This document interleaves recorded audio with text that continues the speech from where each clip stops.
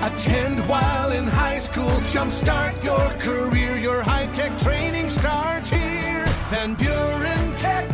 Your career, your future, your life. So far, the 2022-23 season for the Michigan men's basketball team has had plenty of ups and downs. The Wolverines have struggled in their non-conference slate, but they're currently unbeaten in Big Ten play. That trend continued on Wednesday night when Michigan faced Penn State at Chrysler Center. Hunter Dickinson had 17 points and Jett Howard had 14 in the Wolverines' 79-69 win over the Nittany Lions.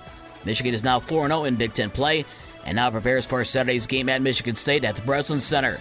On the women's side yesterday, the three Michigan MAC teams were all in action. It was Toledo over Western Michigan 71-53. Central picked up a 79-62 win over Northern Illinois, and Eastern knocked off Miami of Ohio 68-67. In the NBA, the Detroit Pistons, believe it or not, pulled off the season sweep of the defending NBA champion Golden State Warriors. Saddiq Bey hit the game-winning three-pointer as time expired to give the Pistons a 122-119 win over Golden State. Detroit had 6 players in double figures, led by Bojan Bogdanovic with 29. Jalen Durant had 18, and Bey had 17. Detroit won the first game with Golden State 128-114 the day before Halloween back in Detroit. Kevin Durant led Brooklyn with a game-high 44 points, but it wasn't enough, as the Bulls beat the Nets 121-112 in Chicago last night. DeMar DeRozan and Patrick Williams each had 22 points for the Bulls, who snapped a 2-game losing streak. Nikola Vucevic had a double-double for the Bulls with 21 points and 13 rebounds.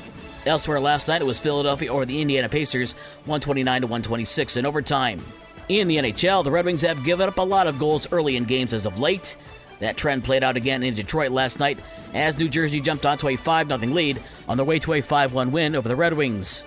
Lucas Raymond had a power play goal in the third period for the Red Wings' only goal. NFL fans and even people in general are continuing to show their love and support for Buffalo Bills defensive back DeMar Hamlin after his cardiac arrest on the field on Monday night. People are also waiting for any news on any improvement in his condition.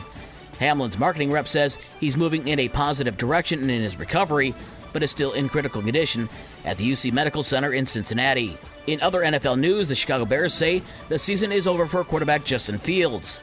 Coach Matt Eberflus says Fields has a strained hip from the Bears' 41-10 loss to the Lions on Sunday, and Nathan Peterman will start against the Vikings this week.